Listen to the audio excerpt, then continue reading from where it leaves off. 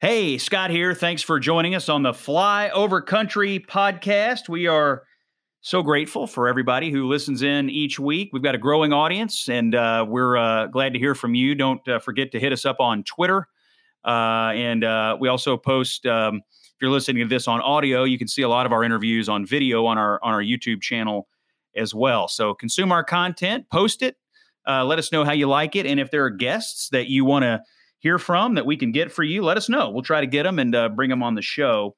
This week, I am so pleased about the guest. His name is Drew Holden. You may not have heard of Drew, but if you're on Twitter and you're someone who consumes a lot of media content like I do, Drew Holden has become an essential resource. On Twitter, he is at Drew Holden 360, at Drew Holden 360. And what Drew is famous for is doing these long threads exposing hypocrisy, exposing how things are just not true, and really shining a light on some media narratives, on some Democratic politician narratives. And when he grabs onto a subject, he is an absolute bulldog. He is one of the best, I think, public affairs, political affairs, information watchdogs right now in all of social media. Again, it's at Drew Holden 360. The man's name is Drew Holden. You also see him writing occasionally for the New York Times, for Fox News, the Washington Post, National Review Online, and the Washington Free Beacon. I want you to listen to this conversation. Drew was extremely insightful, and I'm so excited to present it to you right here on the Fly Over Country podcast with Scott Jennings. Attention passengers, we ask that you please fasten your seatbelts at this time and secure all baggage underneath your seat or in the overhead compartments. Flyover Country with Scott Jennings is prepared for takeoff.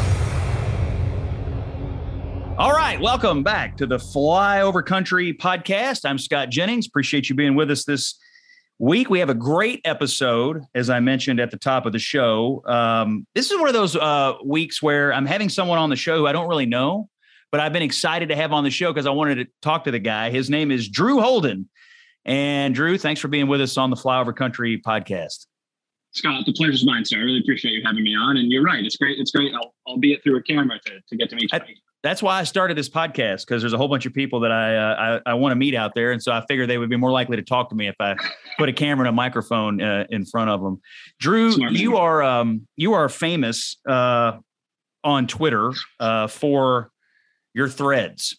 You're the thread guy. So if you're especially if you're a conservative and you're on Twitter and you spend a good chunk of your day online outraged by something you read in the media or something a Democrat said or something the White House did, Drew shows up and then does a thread either exposing how wrong it was or exposing the hypocrisy or exposing the stupidity of it. And so as frustrated as you get with what you've seen, Drew comes in and you're like a salve. You're like the aloe plant of the conservative internet. So I just want to start. The reason I wanted to have you on is because I wanted to ask you principally, how did you decide to start doing this? Because when I read your threads, I see these are time-consuming research projects. They take a lot of work. You don't half-ass it. And so tell us here on the Fly Over Country pod, how did Drew Holden start doing threads, and what was the first one you did? Yeah, absolutely. So you're right. They are certainly time-consuming. I feel like lately it's really started to hit me of just how time-intensive they can be. I started almost 2 years ago now. And what it originally prompted, I didn't even really know, like the idea of a thread as kind of a construct or thing didn't really make sense to me. But I remember I was reading the news actually after Don Imus had passed away. And there was just this level of ferocity in the headlines and the obituaries and the write-ups about him, right? So Don Imus, famous conservative personality. He made a really ugly remark at one point in his professional career about the Rutgers women's basketball team, and then spent a lot of time trying to apologize for that, I think, right? And so I think it's best to not try and define someone by their worst moment. He raised a ton of money for cancer and for other charities, and seemed, at least to my take, to have learned from it toward the end of his life. Be that as it may, he's a shock jock, right? He's a radio personality who was just absolutely lampooned by the corporate press when he had passed away. And I thought to myself, this can't always be the case. And so I looked back, and it happened to take place about a month and a half after the assassination of General Soleimani of Iran. Yep. And I looked In particular, I looked at a headline from the Washington Post that referred to Soleimani as Iran's most revered general. Yes. And I looked at it and I was like, man, you can take a look at these words and think about them differently. The New York Times did an interview with this very sad Iranian student who said that they always felt comfortable. He was like a security blanket out in the world to have him exist. And so I looked back and I was like, something's off here, right? No matter what somebody thinks of Ines, there's no way you can think more lowly of him than a mass murdering terrorist, right? Like that just doesn't compute regardless of your politics. And so I put them all side by side. And I just tagged the outlets, and I think I left the rest to the reader to say, look, this is ridiculous. This can't be real. And it got some engagement. I mean, at the time I didn't really have any Twitter followers. I had a couple of hundred or something, and it took off. And I thought to myself, I was like, wow, if what I think about the corporate press is true, this is not a one-off. Right. There are other examples of this across time. And so I started kind of looking for them to say, where are these? It really did start originally with hypocrisy of where is it where we're describing two things that are, at least on their surface, relatively similar, but they get described in radically different ways. And over time, that's, of course, taken on a bit of a life of its own. And, unfortunately, it certainly keeps me busy. But there are a lot of these examples, right? There are a lot of these kind of problems and blind spots. And I found that Twitter, and especially with the screenshots, right, the things that you really can't run from, tends to be a good way to highlight that when the discrepancy is really considerable. How often do you find that when you do one of your threads where you're sort of exposing, like in this case, it was a Washington Post headline that you were upset about. Mm-hmm. How often do you find that when you pick something out that's so egregious and you do a thread on it, the people that you're lampooning or the people you're exposing, do they ever contact you? Do they ever come back on you? How often do you find yourself either in a public or private spat with the people that you're fact checking? It's rare. It has happened a few times. There's been a few times where I think I just missed the mark. And so I remember Ian Bremmer had called me out at one point because he was like, you kind of took this out of context. And you've got to have, and he's like, and I get what you're saying here. There are a lot of other really good examples. So I'm not really sure why you looped me in here. And so from time to time that happens. Once in a blue moon, I'll have someone who blocks me. There are a few people who haven't, and it continues to kind of surprise me. I'm sure they have me muted. But to be honest with you, it's very rare that anyone reaches out and contacts me back. I started trying to tag the individual reporters who byline these pieces, because usually what tends to happen is I spend my time focused on mistakes that most of the corporate press have made, as opposed to one specific outlet. And so what I've tried to do is go through and not just tag these outlets, but tag the reporters who bylined it. Because who knows, maybe I'm wrong, right? If they want to push back in good faith, in public, in private, what have you, and say, no, this isn't true, this isn't fair, I'm happy to have that conversation. It very rarely happens. Do you sort of view yourself as something of an ombudsman for, sort of the Twitter journalism? I mean, there was a time when corporate media outlets, big newspapers would have somebody like that. There were more editors, there were more people who provided oversight. But I sort of look at your stuff and I think, this is sort of the new oversight, right? And it's you're not being paid to do it. You're just an interested party. You obviously are a conservative, but that doesn't really matter. I mean, what matters is, are people getting things right? And is that how you view your role? Do you think that that's the sort of the future of the way this is going to work? Media outlets don't employ people like you, so you have to just sort of show up and do it as a public service? Yeah, I don't want to give myself too much credit in terms of ombudsman. I'm saying it wrong. Ombudsman. And so I guess the short answer to your question is yes. I'm trying to provide that public service, right? I do earnestly believe that it needs to happen. I'm doing it as yeoman's work. I'm doing it in my spare time, and so I think it's an important public good. But ideally, I think what I'm hoping will happen over time is that if I spend enough time holding up a mirror, that enough people will be able to connect the dots. Because one of kind of my hypotheses about all of this is I think a lot of this stuff really is a blind spot. I think a lot of conservatives probably have a darker perspective in terms of why the media does what they do and what's driving that and what's motivating it. And I think for me, while there are certainly bad actors out there, I think what it really comes down to is no one's looking, no one's paying attention, or at least not enough people are. The news cycles move quickly. People move on to whatever the next latest and greatest thing is. And so what I'm trying to do is hold up that mirror as often as possible when these types of things happen. I won't pretend that I have a high degree of confidence that over time that will cause a New York Times or Washington Post to step back and say, oh, wow, we really got to start regulating this stuff ourselves. And so I do think that they'll probably just, over time end up with more people like me who are spending more time kind of fact checking these things, calling balls and strikes as well as we know how. And yeah, doing that, I think, again, at the risk of a little bit of self-flattery, trying to do that through the lens of public service, because at the end of the day, the trust in the media is bottoming out, right? It's hitting all-time lows left and right. And I think that needs to be fixed. And I'm trying to play a tiny, tiny role in helping that be fixed. And if it can't be fixed internally, then perhaps some external pressure can help move that along. What I have detected in your stuff, and correct me if I'm wrong, but I think you view the media, and one of the reasons I wanted to have you on is because I think you view the media generally the way I do, which is that a free and trusted press is vital to the functioning of American democracy. And I'm sure you're as chagrined as I am about the lack of trust in our media institutions. And one of the reasons I participate in it to the extent that I do is because I try everything I do, and I'm a conservative and I provide commentary, but I never go on TV thinking I'm going to make something up or I'm going to shade something or I'm going to omit something for the purpose of further driving my point. I want to make sure everything I say is true. I have a lot of, I take a lot of pride in, even if you don't like what I say, you'll never be able to say I was dishonest. Right. And I think I detect that you see it that way. Do you believe that your essential fact checking of these things is making a difference? Do you think that, can you tell ever that the people that you've fact checked or that you've, threaded on, do you think it is impactful on the margins or more than that? Or do you think it's going to take a lot longer time to sort of get improvement out of the industry? Yeah, it's a good question. I think maybe on the margins, right? And maybe with individual reporters on the margins. I think one of the things, if I'm looking at kind of data and metrics on these things, I do have more reporters reach out to me in private and say, oh man, this whole thing, right? When you have kind of these news cycles that implode pretty quickly, I think there has to be some measure of shame already that I'm trying to tap into. But I do think that this is a big shift. And in order to turn this thing, it's going to take a lot more time. It's going to take a lot more effort. It's going to take a lot more hands on the wheel, right, to be able to try and turn this thing.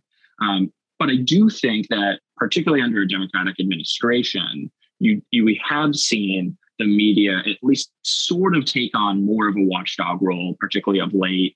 And I think if you keep beating down on important talking points that are not just accurate, but are unassailable, that you can start to change this perception. I don't want to take credit for it, because I think what I end up doing in a lot of cases is I'm trying to speak to an audience that I think will be more receptive to me, maybe than someone who's a little bit more of a fire breather on some of these issues.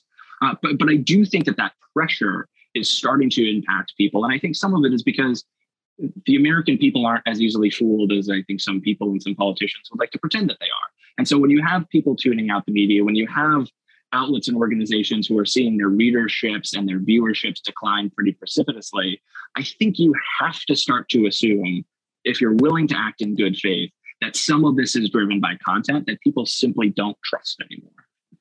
I guess one of the questions that media people have to ask themselves every day, and I think the business end of it is, how much are we doing here to try to please an audience, and how much are we doing here to deliver the truth? And I do think there are audience demands for narratives. There are narratives that people want to be true, and then they want things that happen in our world to fit neatly into those boxes.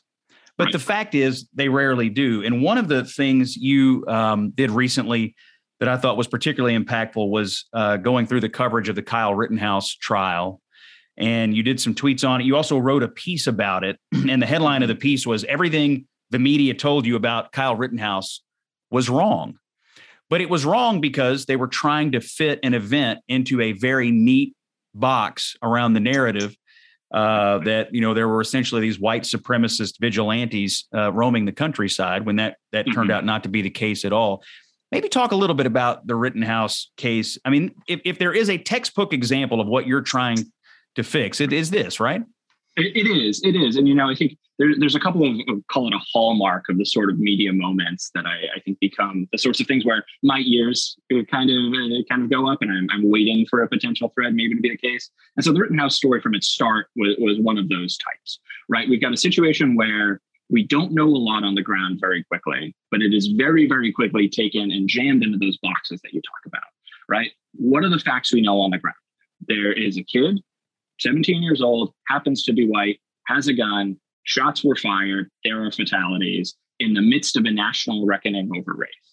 I think what happened was you saw a lot of people take those disparate data points while we were still waiting for a ton of information to come out. Forget even the trial. We're talking about police reports being made public, right? Very, very quickly, we saw a narrative kind of congeal around those limited data points that fit very neatly into, I think, kind of that media talk track, right? There had been a ton of coverage about the ways that white and Black people, particularly men, have disparate interactions with the police.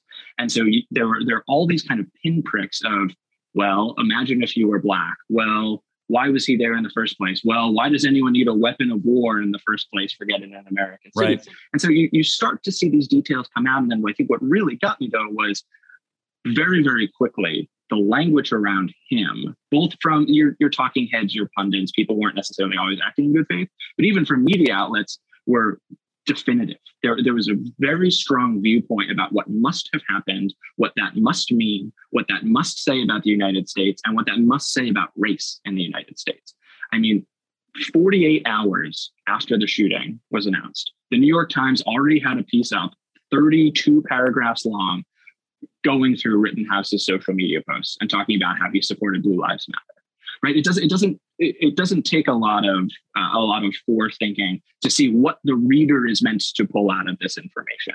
It's that something happened and this person is a certain way, and we can use our stereotypes, our perceptions about people, and we can sort out those messy details and facts and everything else that might underlie this case.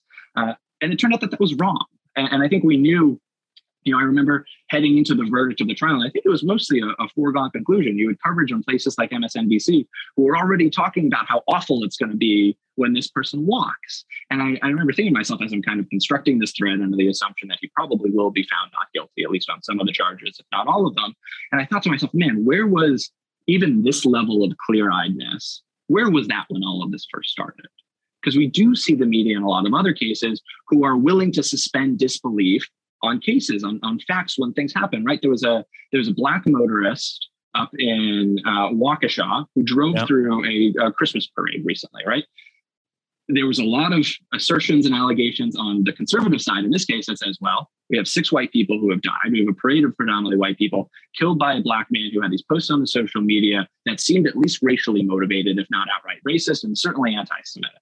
And so in that case, if you look at the media coverage, it is that there's nothing inferenced, right? There's no subtext. It is This thing happened. We're still waiting for. Well, not only that, but in many cases, the tweets and the headlines were it made it seem like the car drove itself. SUV drives into crowd. Well, no, it didn't drive itself into the crowd. Exactly. And so there was an attempt to even extricate that there was a human being involved in this.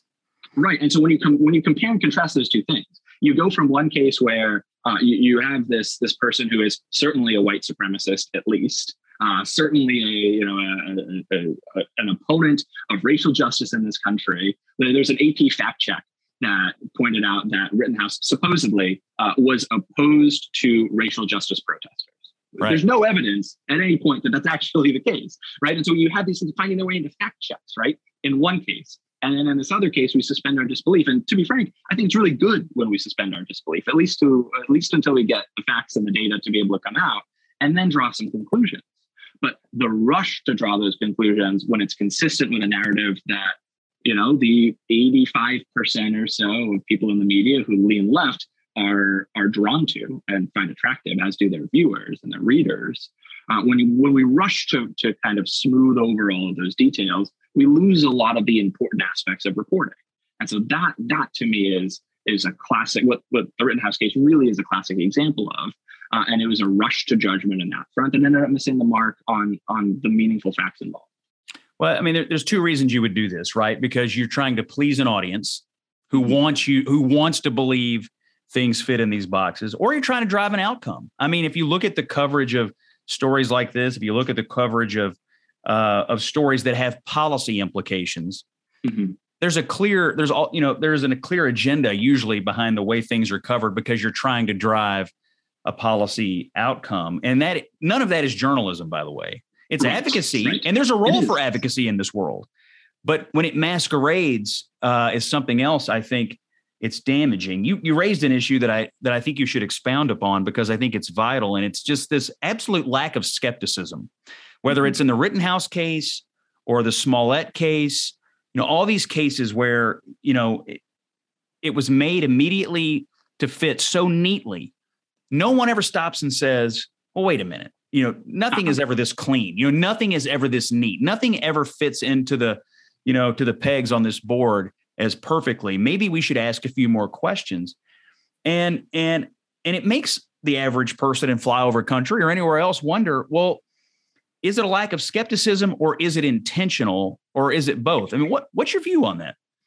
Yeah, it's a good question. I'm open that I'm maybe just a little bit wet behind the ears on this stuff, but I do think that by and large, it's an error rather than something that's a little bit more deliberately kind of malignant. So I think what it really comes down to is that you have within newsrooms, within the average newsroom, or within the average editorial team, there's kind of this monochromatic view of the world and how it operates. And so you've got a whole bunch of people who generally see the world somewhere between kind of 55% progressive, call it, and 75% progressive. They might quibble on the margins, but that for 70% of the average political disposition, you don't have a representation in the average newsroom.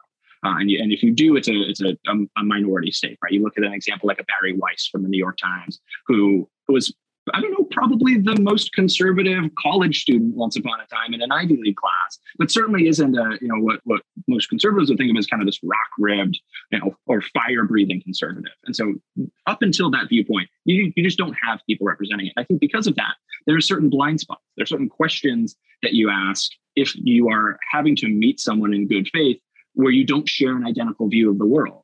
Sometimes that's something like, well, I don't know, maybe a 17-year-old with a gun might have a place when a city is burning down. Sometimes it's, you mentioned the Smollett case. I think that there's a desire also to be first. So I think it's two things. First, I think it's mostly errors made in good faith. It's a rush to be first as well. And so I think the rush to be first can force people to suspend maybe some of the questions that they should be asking in their mind. I mean, the Smollett case is a classic example of that.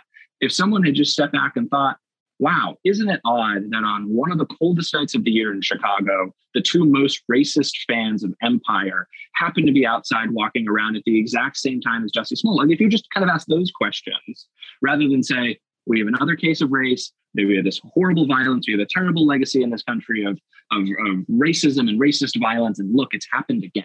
Rather than jump to that necessary conclusion every time these sorts of things happen, I think you would have a lot fewer of these misses, and they take off quickly. And that's another part of the problem with this race to be first. I think the race to be first is corrosive. But I think what people know is that if you are the first one to take a circumstance or a story and fit it into one of these narrative boxes, these pre-approved narratives, the echo chamber for those narratives is so powerful.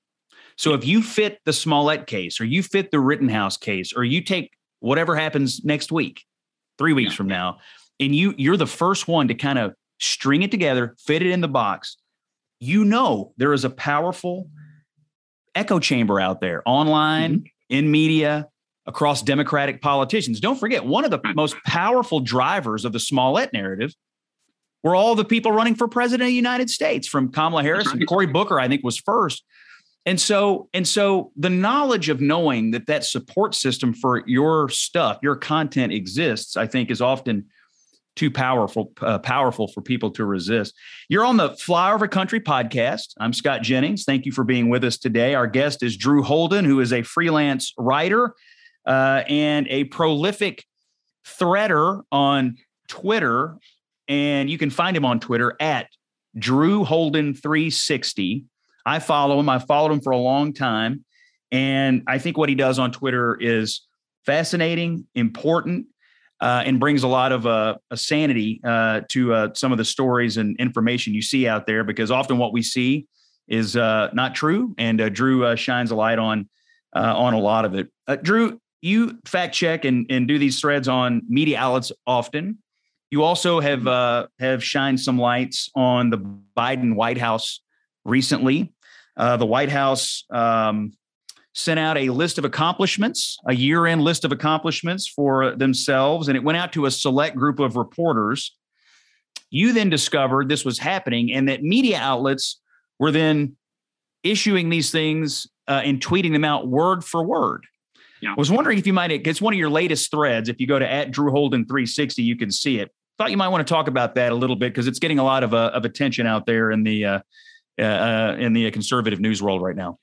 Sure, absolutely. Yeah. So the Biden White House sends out again to a handful of friendly reporters. They say, "Hey, look, these are a list of accomplishments. This is what we were able to do in the past year," and it was ham-handed, I think, to put it mildly. They had a number of facts and stats where they're talking about things like vaccination rates over the last year and how much they've changed without at any point kind of getting into the weeds and the details of, well, a year and a week ago, the first vaccine went into somebody's arm. So of course, we're going to see a pretty considerable, regardless of any steps taken by the administration, obviously we're going to see an increase. But where I think it really kind of ran off the rails a little bit was that it also dealt with the issue of inflation, which of course the Biden administration is taking a lot of flack for. There's a recent poll, an ABC Ipsos poll actually, that came out that about 70% of Americans think that Biden's handling of inflation and prices is bad. And that includes a majority of Democrats who are also agree that this is a problem. So Biden administration says that they've taken considerable action to address these things. They talked, one, about how they had released oil from the strategic oil reserves, which naturally wouldn't even be necessary if they hadn't done things like shut down pipelines across the country that are good for delivering oil. But I really think that the richest of all of them, and they held this up as a victory, right? An important data point that's a victory, was that gas prices had gone down almost 10 cents from their recent highs. Anyone, I think, who has driven past the pump at any point in the last few months has noticed that prices have spiked pretty considerably. The prices remain incredibly high. There's been a little bit of a dip down recently, and they've held that up as a data point, which, while not only intellectually disingenuous because it's obvious they're not really driving these prices down, it's also a little bit silly when this same administration had said, a couple of months prior, that they had no control over these things. It's external sources that are driving all this. It's not that at all. So I looked at it and I was like, you know what? Maybe people won't pick it up. It seems a little bit ridiculous. Every administration has to have some spin and some PR to kind of help themselves out. But then I noticed shortly after I posted the thread that Axios, an outlet that I like and trust and read pretty often, had put up a story that was essentially all of their talking points for the first 90% of this story, right? Axios, they do shorter stories. They had one sentence as kind of a caveat at the very end that pointed out that people and businesses were frustrated by inflation, and then closed with what the Biden administration was talking about. I remember I looked at it and I thought, I wish everyday Americans knew that this was how the sausage was made in so many of these cases, because it really is. There's no fact finding, there's no reporting, there's no real evidence gathering. It's, hey, here's what we think about ourselves. Cut, copy, paste, drop in, send out to readership, with a tiny, tiny little caveat that obviously doesn't cover the vast majority of what was pretty facially ridiculous about the memo they had sent out in the first place. Yeah, the what the Biden White House did, and then what some media outlets were willing to do for them, was really fascinating to me when you consider just how differently a reporter would have treated that from Trump or George W. Bush. And I think a lot of people are just asking, what is the role of the Washington press corps when a Democrat is president versus when a Republican is president? And my view is they should be skeptical and hard on all of them. Right. And I think that's what most Americans would expect. But the thing you expose tells us that maybe that's not the case. And when you consider, and I'm interested in your thoughts on this, when you consider just how often the Biden White House has been willing to lie, shade the truth, spin things in a very, very dishonest way, They do it all the time. And I'm not here to say Donald Trump didn't, because obviously he said things all the time that were totally erroneous, made up out of thin air. Yep. And he got everything he deserved, for doing that. Yeah. But why doesn't Joe Biden deserve, and why doesn't his White House deserve the same kind of treatment when they're willing? Because to me, it's disrespectful of the press, right? If they tell you something, that's not true, they're almost disrespecting you, saying, we know you won't do anything about it, or we know you're not smart enough to figure it out, or we know you're a lapdog. And I don't know. I just find it to be amazing that reporters aren't harder on them. I mean, First of all, are you surprised the level of which the Biden White House is dishonest? I mean, the entire campaign he ran against Trump was, this guy's a liar and I'm not. I mean, that was essentially the underpinning of everything. Yet here we are. Yeah, I'm a little bit surprised. I think that I kind of expected after Biden had won the election that he would kind of come back a little bit more to the fold and be a little bit more moderate in a lot of things, right? From policy to disposition to certainly the way that his administration has dealt with the press. And I think, you've seen a few different examples, particularly I think with Jen Psaki up there in the briefing room, when she's talking to reporters, that she says things that are just nonsensical, right? And she'll get pushed from time to time.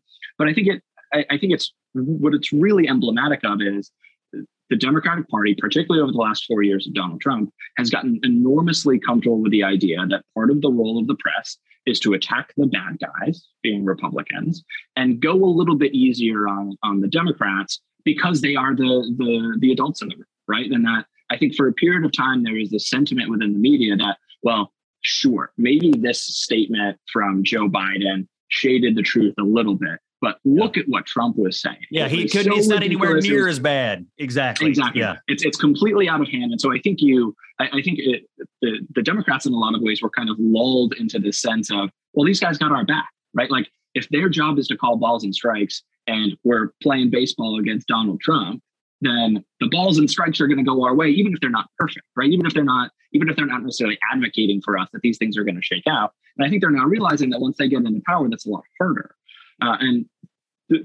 While it is harder, while there is more pushback, I think that the way that the press, generally speaking, reacted to the withdrawal from Afghanistan really caught the Biden administration by surprise, because they assumed that these folks were going to work hand in glove with them on the details, and it's so hard, and we promised we'd do this thing, that when they did come at them in a more dogged way, it was incredibly surprising.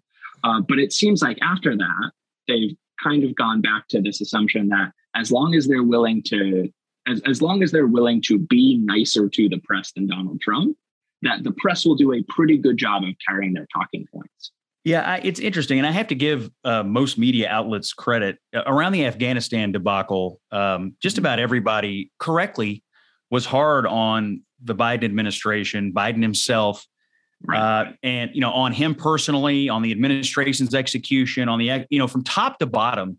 That was a thorough job that was done to expose the incompetence and the real, the draining of American prestige. But I think what happened was, I think everybody came to realize that moment is where Biden really sort of fell off the table in terms of his own job approval. It sucked a lot of his oxygen out of the room. It reduced his effectiveness overall, I think, to manage public affairs in Washington. And now I think there's a scramble to try to put him back up on a pedestal, but it's not working. And because ever since Afghanistan, there's just been a persistent anvil, basically on Biden's head. Let me ask you a question, simple question. And I don't know if you've thought about it much, but do you consider yourself to be a journalist? Because I was thinking about this interview, and we're talking about journalism, and we're talking about what you do around journalism. And I thought, well, what do I depend on journalists for? To give me true factual information about things I care about that impact my world. Well, that's what you do. And so do you consider, you work in public affairs, same as me. We're both in the same sort of space. But I actually think of you, when I open up my Twitter feed and I see your name, I think, well, here comes Drew with the journalism. Do you consider yourself to be one? Well, first, thank you. I've always been a little bit hesitant to apply the label journalist to myself. I think it's probably for two reasons. One, I work in public affairs. I moonlight and I do this thing and I do the threads, but what's running through it for me always is commentary. I have my own views of the world and how it works and how it operates. And I don't think I'm particularly impartial. I try to be impartial. And I think I probably take more pains to be impartial than lots and lots of people who, like myself, talk too much on Twitter. But I'm not in any meaningful sense, I think, I'm not unbiased in the way that I approach these issues. So I'm hesitant to apply the label journalist. But then when I really step back and think about it, again, at the risk of some self-flattery, I think that's the goal, right? That's what I'm trying to do, is that I'm trying to be informative. And at the end of the day, I'm certainly not trying to be the sort of resource that only a Republican is interested in, right? Like, I want to be able to help journalists. I want to be able to help media outlets who tend to lean left and people on the other side of the aisle, including Democrats, to be better, to be more honest.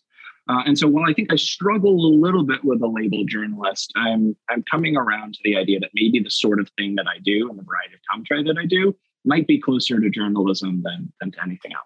Well, if you look at a lot of media outlets today, they employ people who I think they characterize as journalists whose job is media watchdog. CNN has one, Fox has. I mean, most of the outlets have somebody who's sort of on the media beat. And I don't know what the difference is between what you do and what they do. And I think you do it very well. And I think what you said about your point of view, though, is interesting, because even in that, you're honest about who you are.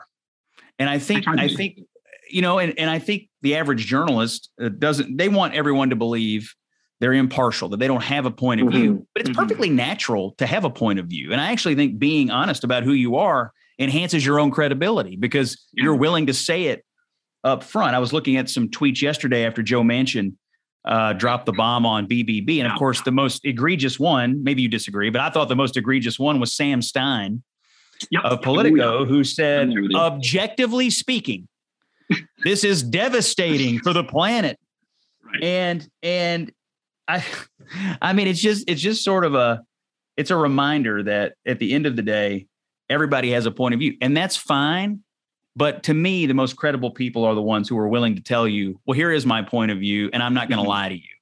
Yeah. And I think part of that too, Scott, is that it matters in the micro for the person, but I think it also really matters in the more macro in the newsroom, right? Because one of the things that I keep coming back to is this idea that it's fine if the Sam Steins of the world have political beliefs. Everyone has political beliefs, right? It's fine if in their heart of hearts, there are candidates they like more than others. But I think where it really becomes a problem is when 80% or so, and I keep using that 80% figure. There's a study out of the University of Indiana, I think back in 2014, that found that only about 16% of journalists and newsrooms across the country, that includes local outlets and other places, are Republicans, that the overwhelming majority of them are independents, but independents who align with Democrats. And then there's also a lot more independents, or a lot more Democrats than Republicans, about 5 to 1.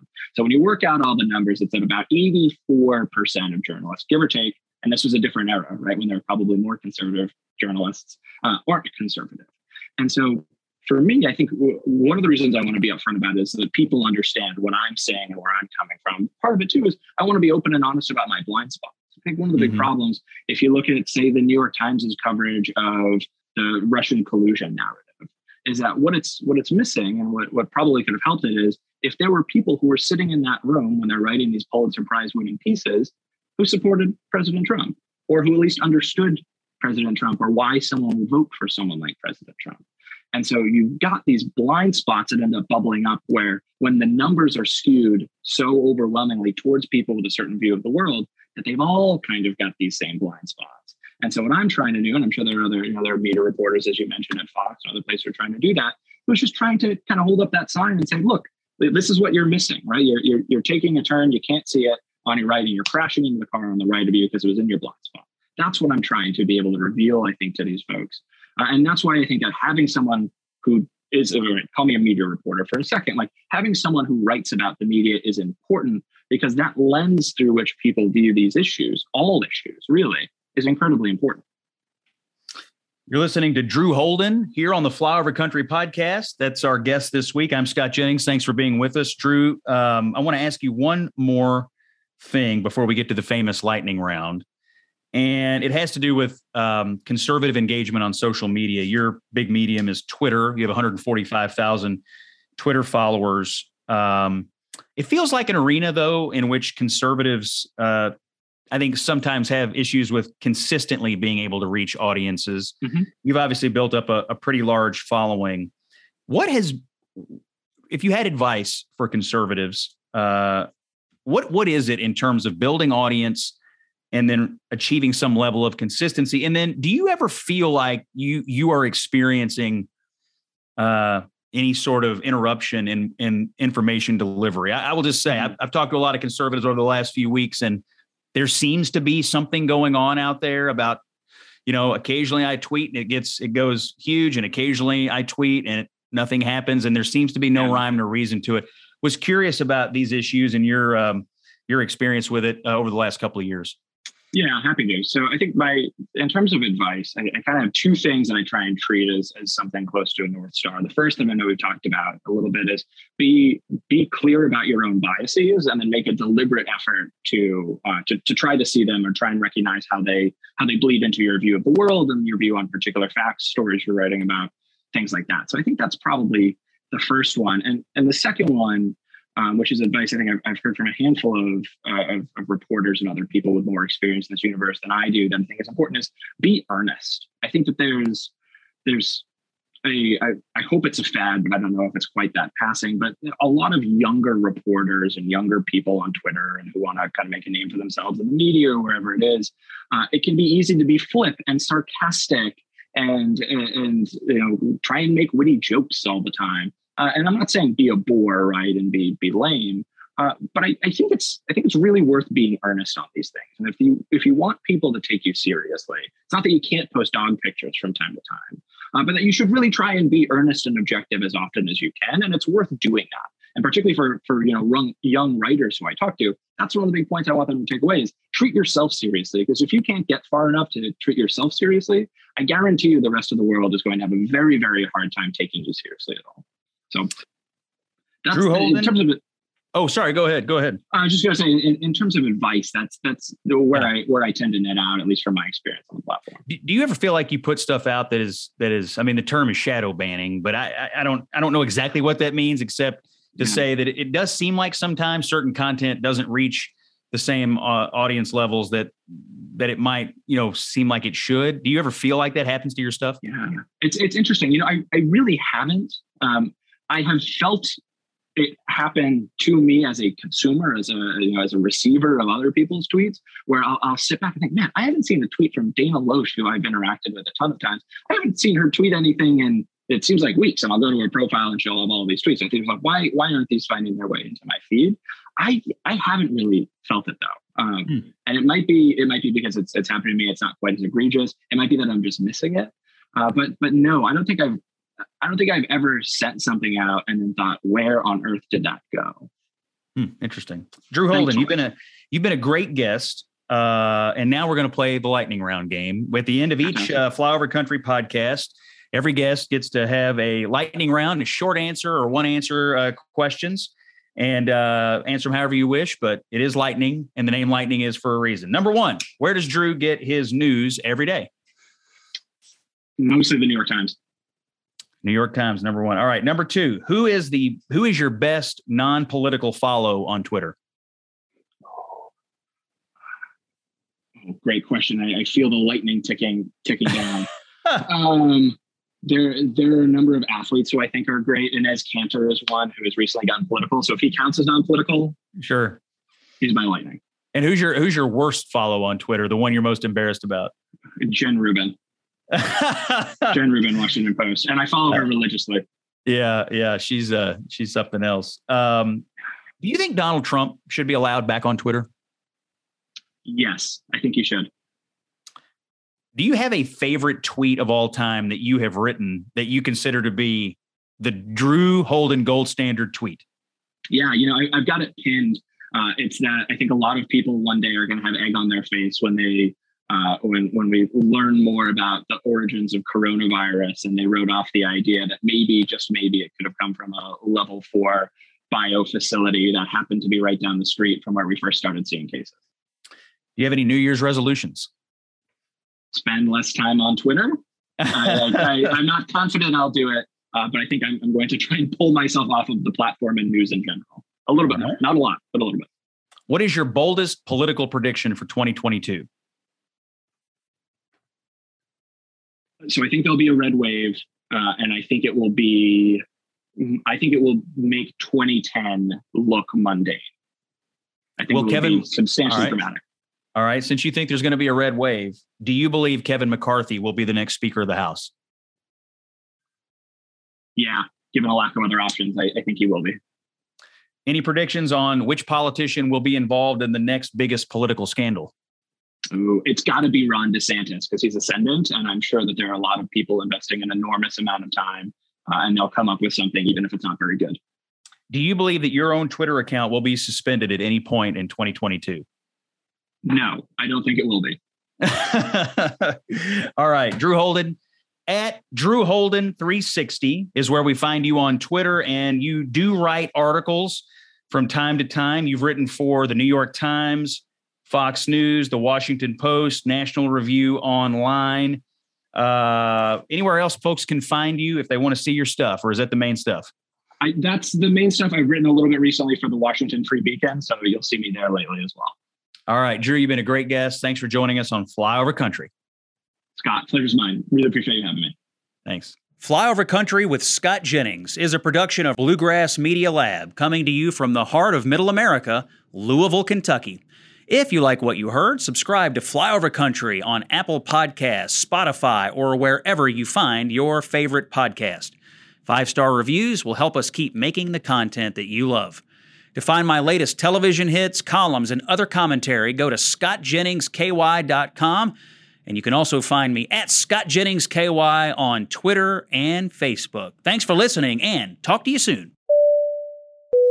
Ladies and gentlemen, make sure your seat backs and folding trays are in their full upright position.